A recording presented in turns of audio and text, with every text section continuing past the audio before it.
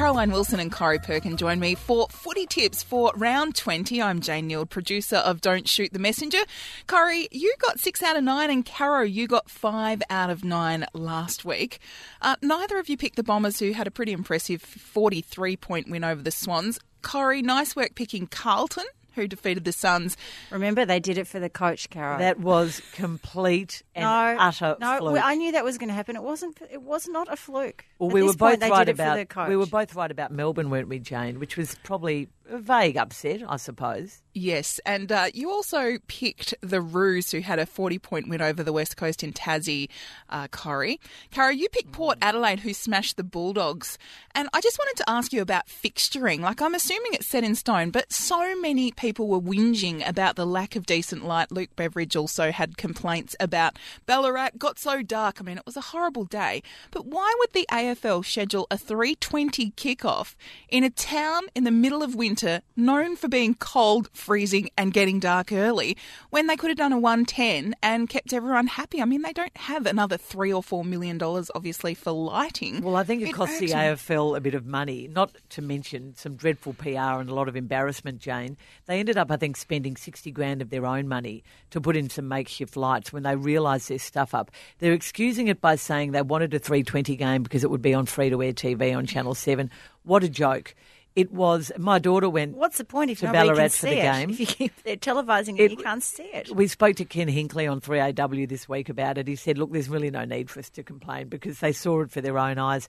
Why would they fix your 4 Carlton games on Friday nights? Why would they not fix you at the BCNA Field of Women at night time where it looks fantastic? And why would you bury the showdowns, which are always one of the great spectacles of the AFL season, in twilight on a Saturday twice? Jane, what they did to Ballarat was absolutely disgraceful because then there was all this, we don't know if we can have games in Ballarat anymore. Yes, we can.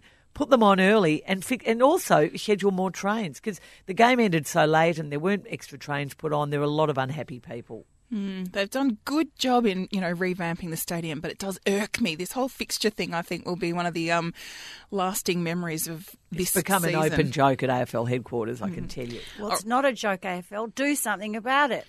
Round 20, Friday night at the MCG kicks things off with the Tigers taking on the Cats. Well, I think Richmond will win this game.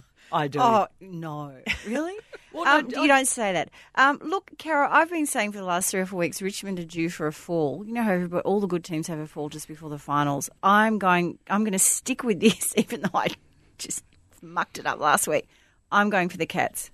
Oh, Dwayne Russell says they've been building for this game since last year's final series, so you might be right. Back to the MCG on Saturday for Hawthorn versus Essendon. Hawks. Yeah, this is a massive game. I'm going Essendon. Two clubs who really dislike each other and who both have finals aspirations still. Essendon are in the informed side, though. Brisbane Lions play host to North Melbourne at the Gabba. North Melbourne. Oh, this is a tough one. No, Brisbane for me.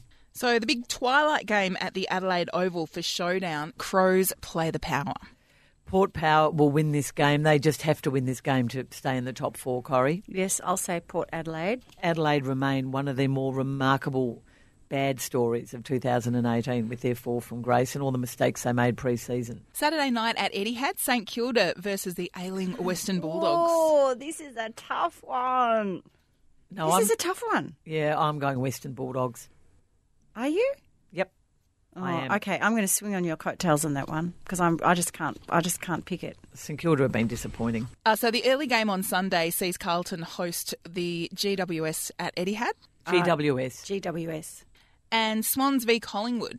Look, it'd be just like Sydney to win this game, as banged up as they are and as good Banged up. That's what my mother used to say when somebody had constipation. Well, they were, that's gummed up. This is banged up. She used to say, you're all banged up. Well, I think that I think the Swans are going to win this one. I think there's a bit of fight in the old dog yet. I'm going Collingwood. I think I might live to regret that tip. Melbourne at home at the MCG play the Gold Coast Suns. Melbourne, and how exciting was that win last weekend, Corrie? Yes, singing a grand old flag. There we were. Melbourne, I'm going for Melbourne. Gold Coast Suns can't take a trick at the moment, and I think we'll know a bit more about their star captain, Tom Lynch, in the next week or two as well. And wrapping up round 20, Freo play the West Coast Eagles at Optus Stadium. And, of course, we'll see the first awarding of the Glendinning Allen Medal for Best on Ground, which did cause a little bit of a stink after round 6. What a joke. They've now announced, Jane, retrospective medals for the time when the medal wasn't presented, before it had any name at all. And this is for the derby game, obviously, Corrie, between the two WA teams. Oh, thanks, Carol. I wasn't sure about that. I'll go West Coast, thanks. I mean, I understand retrospective Brownlows. Get on with it, Carol. But retrospective Glendinning Allen medals? I mean, a retrospective medal for a home and away fixture? What a joke. Anyway, I'm thinking, West Coast are going to win that game. Round 20 done. Thank you, Caro. Thank you, Corrie. Thanks, Jane. Don't shoot the messenger, Jane.